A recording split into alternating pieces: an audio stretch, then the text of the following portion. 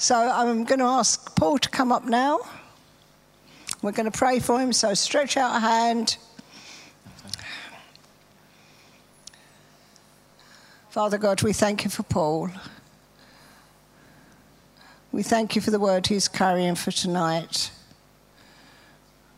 We thank you for his ability to see the big picture and lead us beyond where we are now. To lead us into all that you want us to be and all what the next steps are. So I pray, Father, you'll release power and wisdom through Paul's words tonight.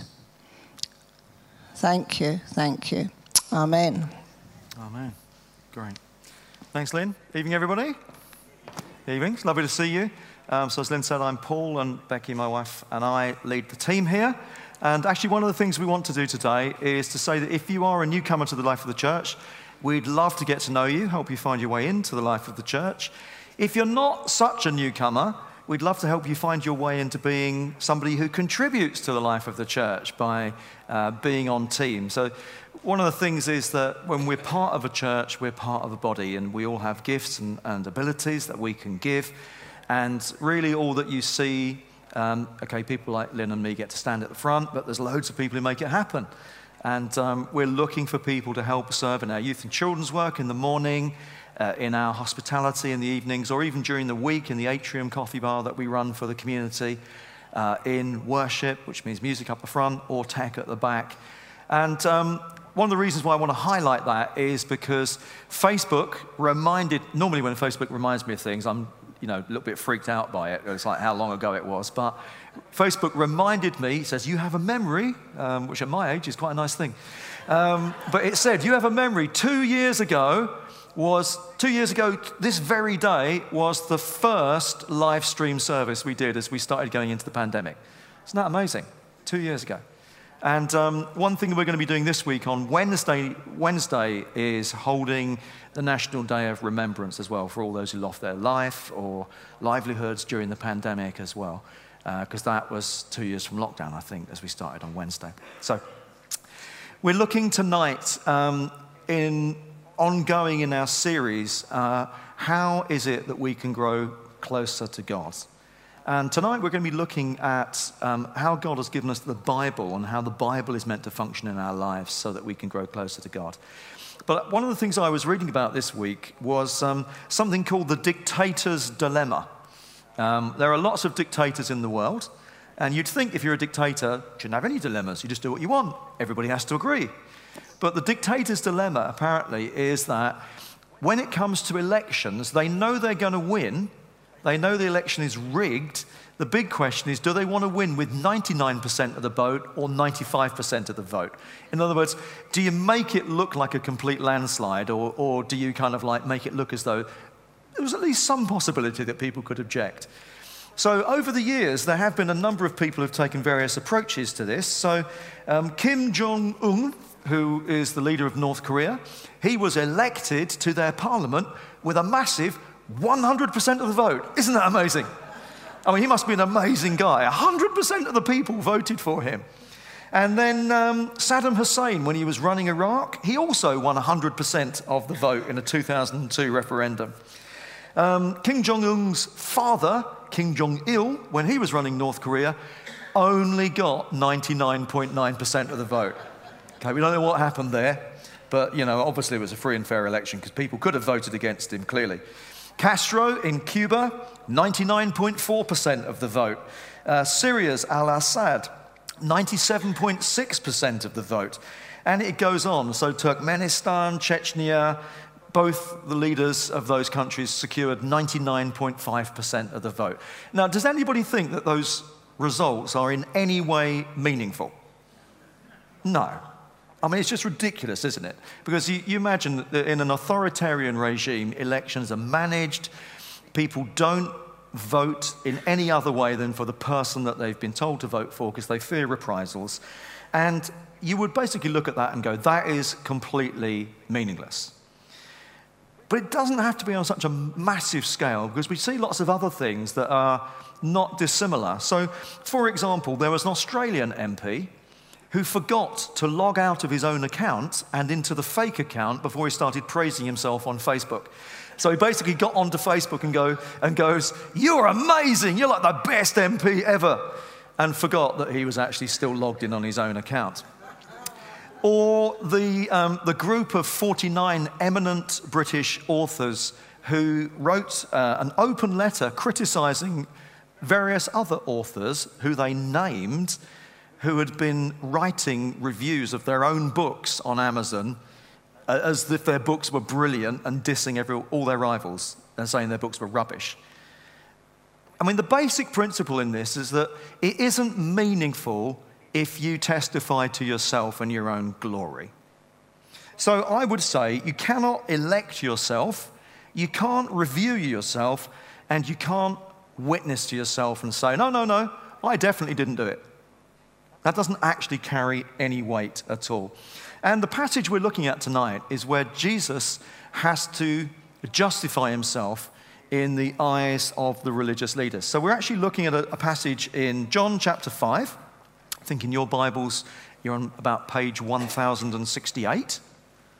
And let me just read a verse from the beginning of this passage. Because in verse 31, a little bit further into the passage, verse 31, Jesus says, "If I testify about myself, my testimony is not true." If I testify about myself, my testimony is not true. You would expect Jesus to say, my testimony is not valid, but I'm still speaking the truth. But actually, Jesus says, no, if I testify about myself, I wouldn't be being who I really am. But then he goes on to say, but yet there is one who does testify for me, and he means God. So this principle of you can't elect yourself, you can't review yourself, you can't witness to yourself, this is kind of what's under scrutiny in this passage. And the reason Jesus has to do that is because of what's going on in the rest of the chapter. So if you look back at the start of the chapter, it says in chapter 5, verse 1, that Jesus has come up to one of the festivals of the Jews, and he goes to a place called Bethesda where there was a pool.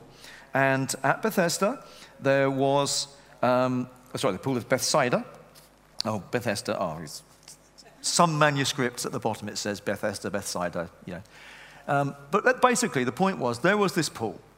And in this pool, there was an opportunity, people thought, to be healed.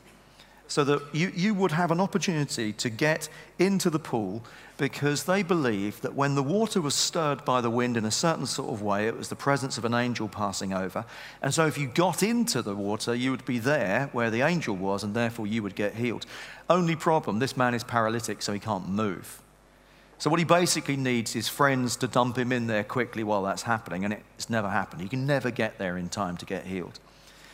But the point of the story is that you don't have to go anywhere to get healing. When Jesus is around, healing comes to you.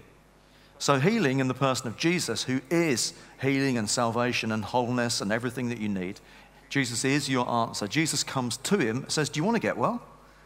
And the guy says, "Yeah, but I can't get to the right place." Jesus says, "Don't worry, the right place has come to you." And so he gets healed. Now, this is an amazing miracle. It's the third of the big miracles that John tells in his book. But what happens is, if you read down to verse 16, Jesus has done it on the wrong day. I know. Shocking, isn't it? Jesus has actually done it on a Saturday. He's done it on a Sabbath. So it says in verse 16, because Jesus was doing these things on the Sabbath, the Jewish leaders began to persecute him. And so in his defense, in other words, this is like a trial. Jesus is being accused. And so in his defense, Jesus says, "My Father is always at work to this very day, and I too am working." And this is really good news. And what basically Jesus is saying is, look, God is so good and so willing that wherever you are, whenever it is, whatever you've done, he's going to do good stuff for him if you just turn to him in faith. The problem with all the religious people is, no. Now you have to keep the rules in order to get the blessing.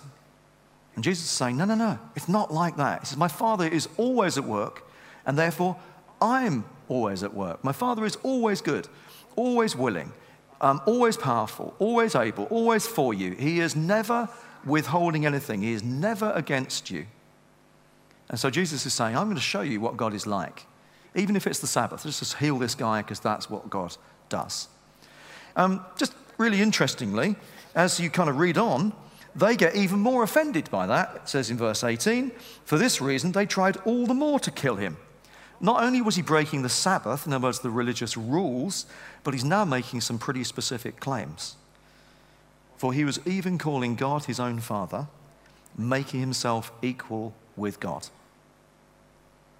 Jesus is saying, my Father is always working, therefore I'm exactly like God. I'm always working too. And Jesus gave them this answer. Very truly, the Son can do nothing by himself. He can only do what he sees his Father doing. Now, a little sidebar on this. This is one of the reasons why a church like ours and all the churches in the New Wine Network, it's why we do what we do.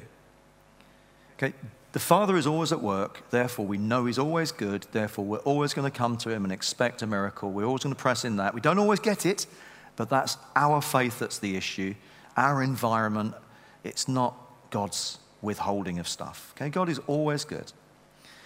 Jesus is always trying to discern what the Father is doing and stepping into that place of partnership with God.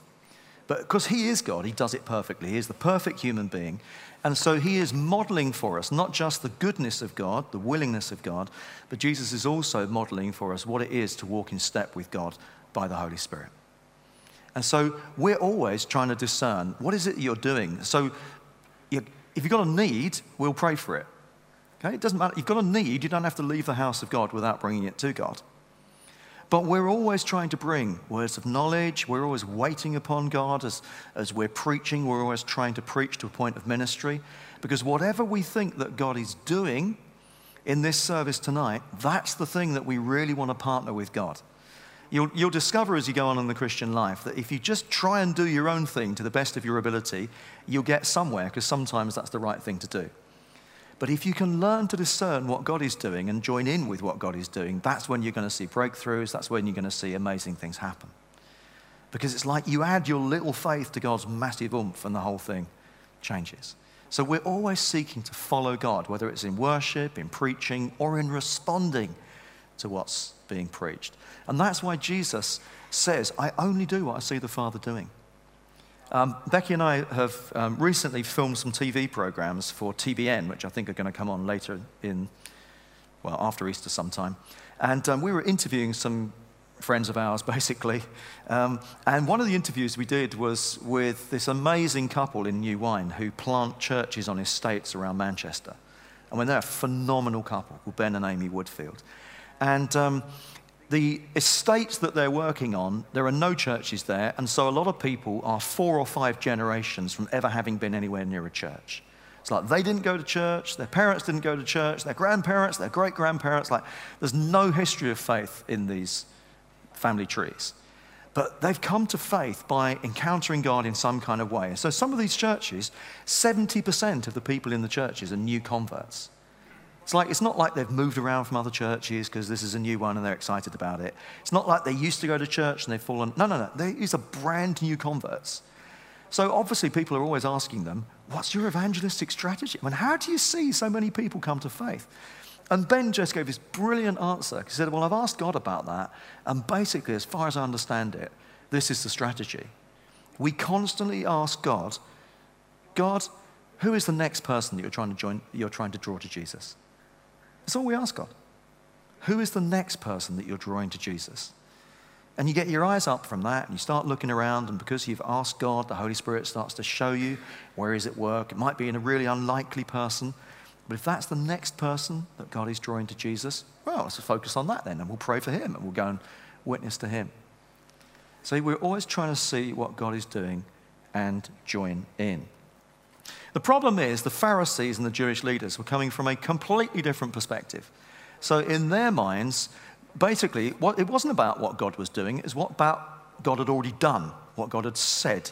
And on the basis of what God done and said, he'd given some rules, and they were going to follow their rules, and the rules were going to be the way that they were going to make their approach to God.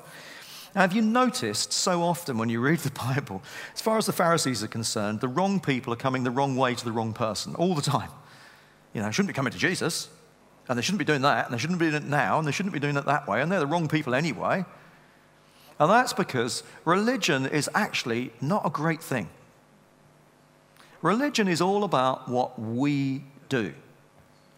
And at its worst, religion is the height of rebellion against God, because it can almost kind of come before God and go, I've done all these things, God, and therefore you have to do something nice for me. And that is so twisted compared to what the gospel is. The gospel says, no matter how bad you've been, no matter how far you've run from God, if you turn back to him, he will come running to you. And what you cannot do for yourself, and the righteousness that you could not establish from yourself, God in his grace, through Jesus, will give it all to you. And so the essence of the Christian life is not religion, where we do stuff to earn God's favor, but relationship where we respond to what God has done for us. Now, we might express that response in all sorts of ways, but the point is the relationship comes first. And in this series, what we're trying to talk about is how do we use those things, not to establish some sort of claim on God, because that would just be twisted, but how can we use those things as a response to God when we understand that he's just freely given us stuff that we couldn't earn, we don't deserve. So a couple of weeks ago, Becky taught about waiting. That's the ultimate passive thing, isn't it? You know, waiting. We just wait on God. It's a way of saying, I can't do anything, but you can.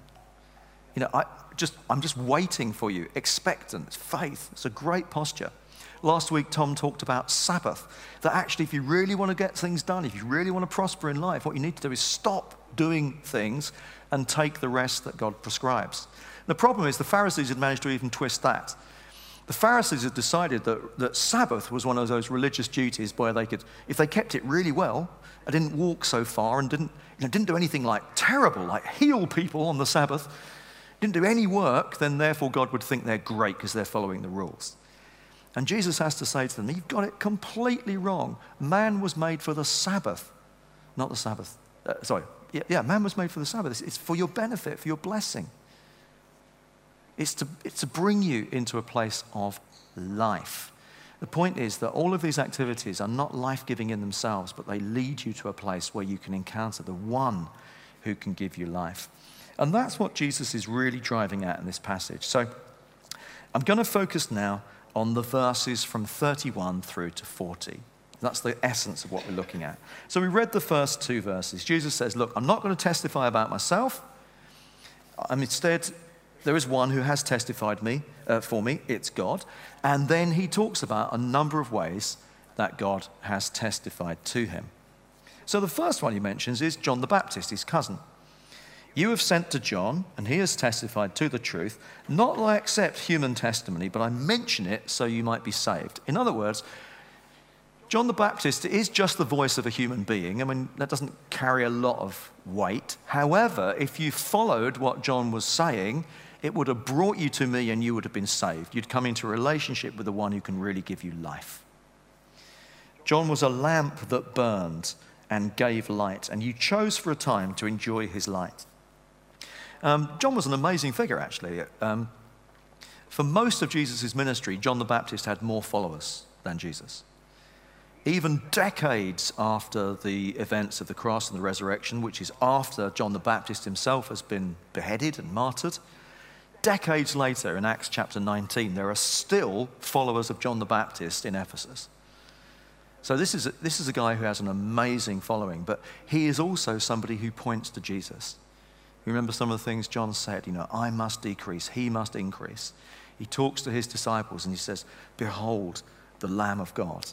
And he tells them to go and follow Jesus. So his job is to point to Jesus.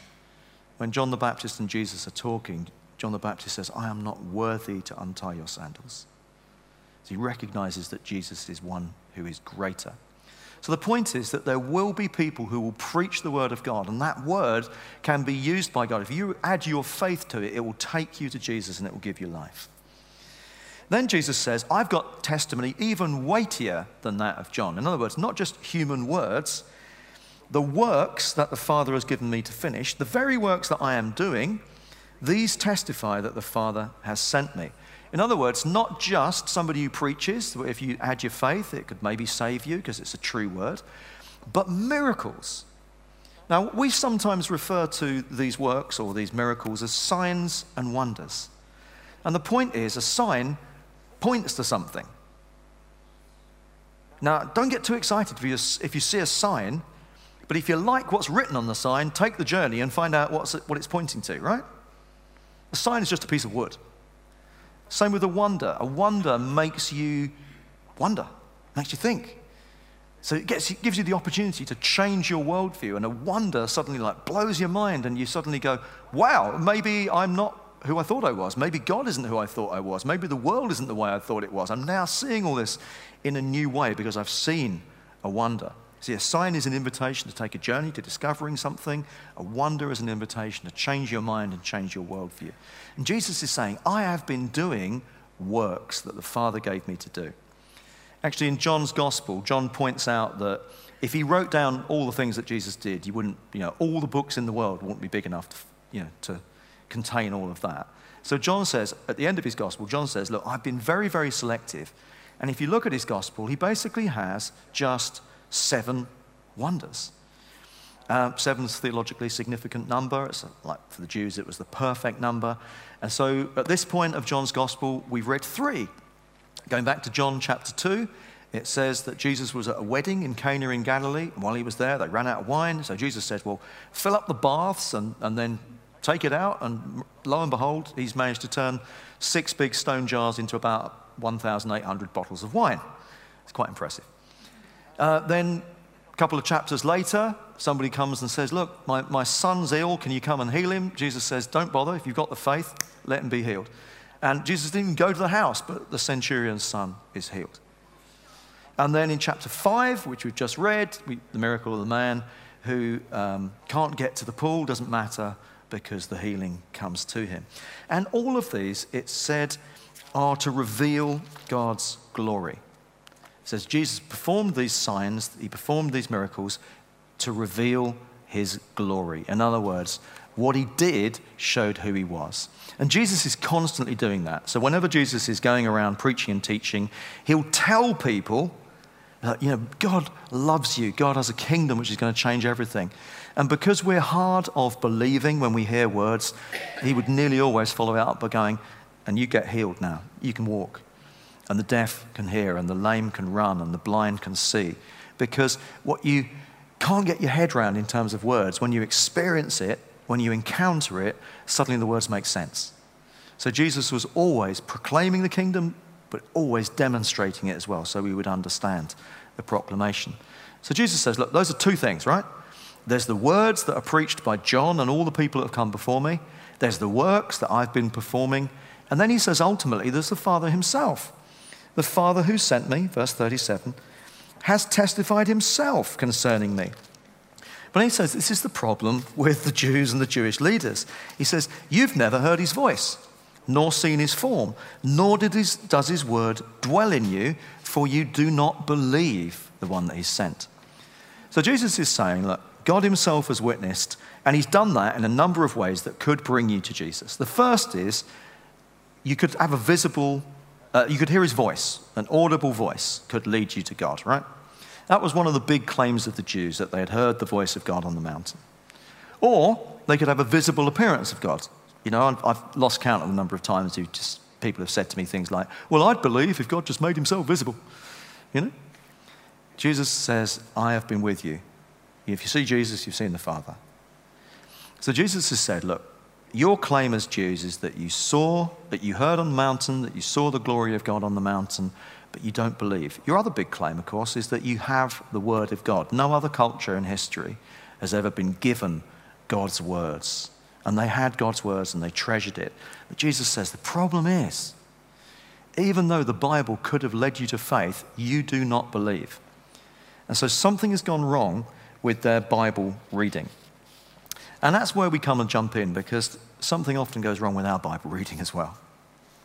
The point of all this is to lead us to Jesus. So this is what Jesus says. His word does not dwell in you because you don't believe. In other words, if you want to believe, which is what God wants you to do, you need to let God's word dwell in you.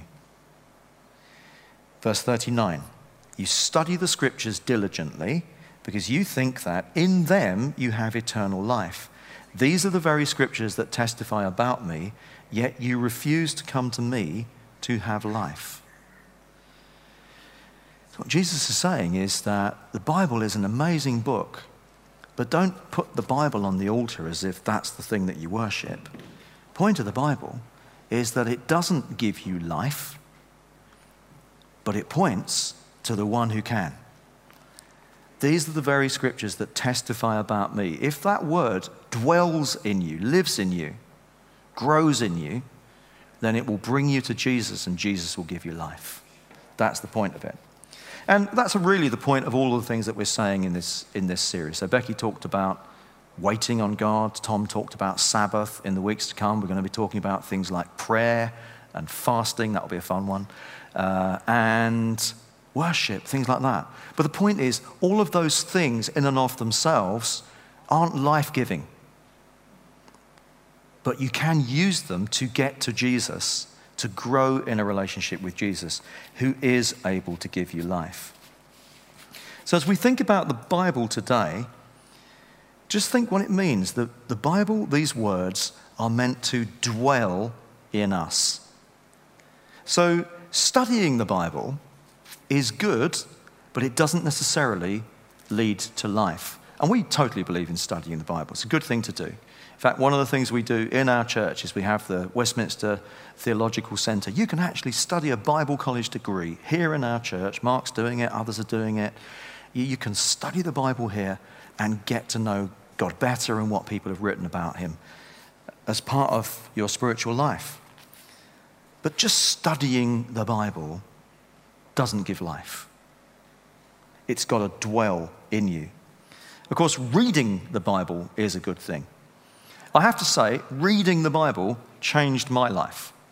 So I am one of those people that did grow up in church. I used to go to church every Sunday, and I certainly believed everything I understood, but I didn't understand that much. And so if you'd said to me, "Are you a Christian?" I would have said yes.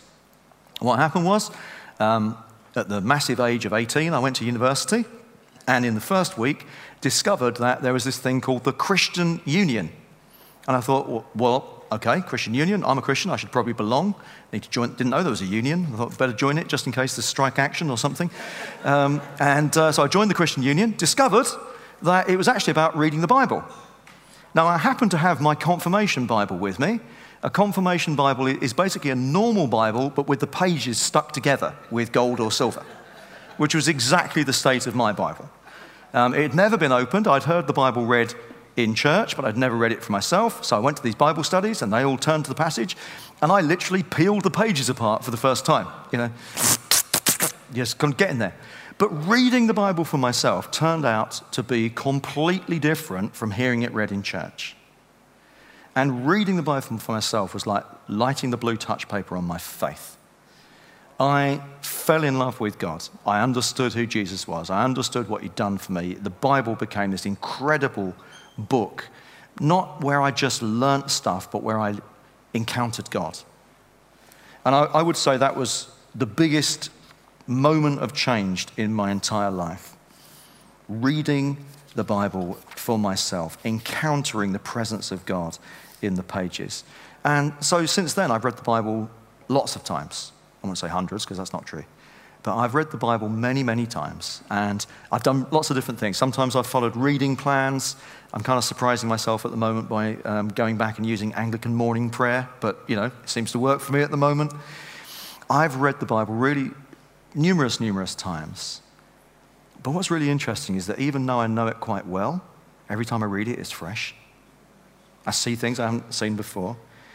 But I know it well, but reading is not remembering, reading is listening. Reading is hearing God for today. The Bible says of itself that it is living. It's not life, it's living, and it can lead us to life, who is Jesus. And of course, when Jesus says this, he is talking about the Old Testament, not even the New, where he's revealed for us more clearly. It's like on the road to Emmaus. You remember those disciples after the resurrection? They're totally confused. They're still kind of despondent because they saw the crucifixion. They've heard rumors of the resurrection, but they don't know what to make about it. And then Jesus comes alongside, starts talking to them. They pour out their hearts, and Jesus says to them, How foolish you are, and how slow to believe the prophets and all that they have spoken. Didn't the Messiah have to do these things and suffer before he entered into glory? And then it says, beginning with Moses and all the prophets, he explained to them all that was said in all the scriptures concerning himself. What Jesus is basically saying is, the entire Old Testament is about me. The entire Old Testament is pointing to me, so that when I turned up, you should have recognized me. You should have understood who I was, what I've come to do. And then there's this little kind of thing where Jesus pretends like he's going to go on further, and they make him stay for the meal, and then he disappears during the meal. And then they say to each other, did not our hearts burn within us when he explained the scriptures to us? That's what it's meant to be like when we read the Bible. Not a dry and a dutiful thing, but our hearts burning within us because we encounter God. There's lots of ways of maybe understanding what the Bible is. Essentially, the Bible is an invitation to a relationship. It's not a religious tool. I know we make it that way so often, but it's an invitation to a relationship. Every time God reveals something, he wants us actually to receive it. He reveals it because he wants us to take the journey to receive it. He wants us to respond. Sometimes people say, well, what's the Bible like? How would you describe it? And they say, well, it's a storybook about Jesus. It's like, well, yeah, but you're missing the point. Or sometimes if they're a bit more religious, they might say, well, the Bible's, it's like an instruction manual. It tells you how to live. You know, it's the basic instructions for life. And it's like, well, yeah, but you're kind of missing the point. Really, the best analogy for the Bible is a letter.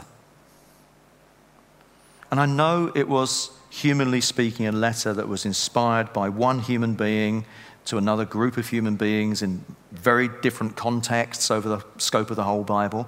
But essentially, notwithstanding that was how it was created, the heart behind it and the way the Holy Spirit uses it today, it's a letter from God to you. Talking about who he is, talking about who you are, talking about the way the world is and how he wants you to respond. And I'd love us tonight to really dethrone religion. If you're not a Bible reader, I would love you to read the Bible, but not as a religious activity. I would love you to read the Bible to strengthen your relationship with God. If you are a Bible reader, I'd love to encourage you to think again about, is your Bible reading fresh and vital? You know, are you coming with expectation? You know, so often in the Christian life, we talk about the things we ought to do or we should do or we have to do. Actually, why don't we talk about the things we get to do? We get to read the Bible. And as we get to read the Bible, we get to hear God speak to us.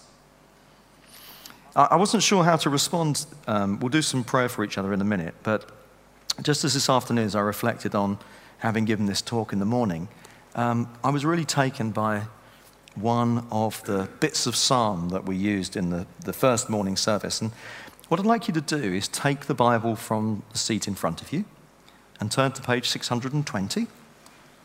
And what we're going to do tonight is we're going to make a prophetic declaration. These are words that were written by basically an anonymous person. They were written 2,500 years ago. They were written about the Old Testament, not the New. We have the New Testament, so we've got even more to rejoice in. But if you turn to page 620, and you look at the bit that says none, verse 105. Yeah, it's a long psalm. We're not going to read the whole thing. We're just going to read this little few set of 8 verses, starting at 105. Your word is a lamp for my feet, a light on my path. Now, we're going to read this a little bit slowly, a bit deliberately, because I want you to be able to, I want you to read this with as much faith and sincerity as you can muster. Now, I know that whenever we do anything like this, we're always stepping into something that's a little bit beyond us. Okay, so that's okay. Sometimes you can be a bit aspirational in things you say. I think when we're singing, like we're singing, Jesus, I love you, I surrender all. I think sometimes that's a bit of a lie. Is it just me? Maybe I don't surrender everything. Maybe I don't love Jesus as much as I should do. But I want to say those things. And so I say them, and I know that God would take it in the spirit it's intended and help me grow into it so it becomes a reality. Well, we're going to do the same with these words of the Bible.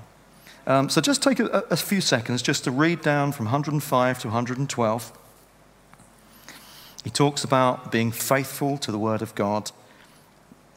He talks about even in suffering that God would actually preserve us according to his word. Talks about wanting to know God's laws and his ways. Talks about even if we're making messes with our life, that we won't forget God's law.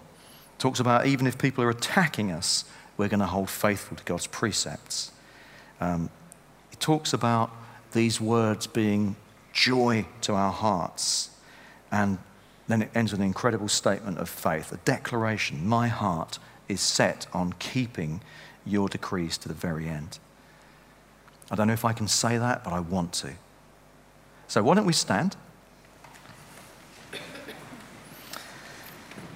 Father God, as we join together in repeating the words that were set down for us over 2,500 years ago by a man who had encountered you through reading the Bible, we pray, Lord, as we read them, that they would become true for us and increasingly true of us. We pray, Lord, that you would release faith and you would help us to come to that place where your Bible has its right place in our own lives. Holy Spirit, let this prophetic declaration draw us deeper into a relationship with you. And so let's read it together. Your word is a lamp for my feet, a light on my path. I have taken an oath and confirmed it, that I will follow your righteous laws. I have suffered much. Preserve my life, Lord, according to your word. Accept, Lord, the willing praise of my mouth, and teach me your laws. Though I constantly take my life in my hands, I will not forget your law. The wicked have set a snare for me, but I have not strayed from your precepts. Your statutes are my heritage forever. They are the joy of my heart. My heart is set on keeping your decrees to the very end. So, Lord, I want to pray that we as individuals and as a church and the church in this nation would be a church that trembles at your word.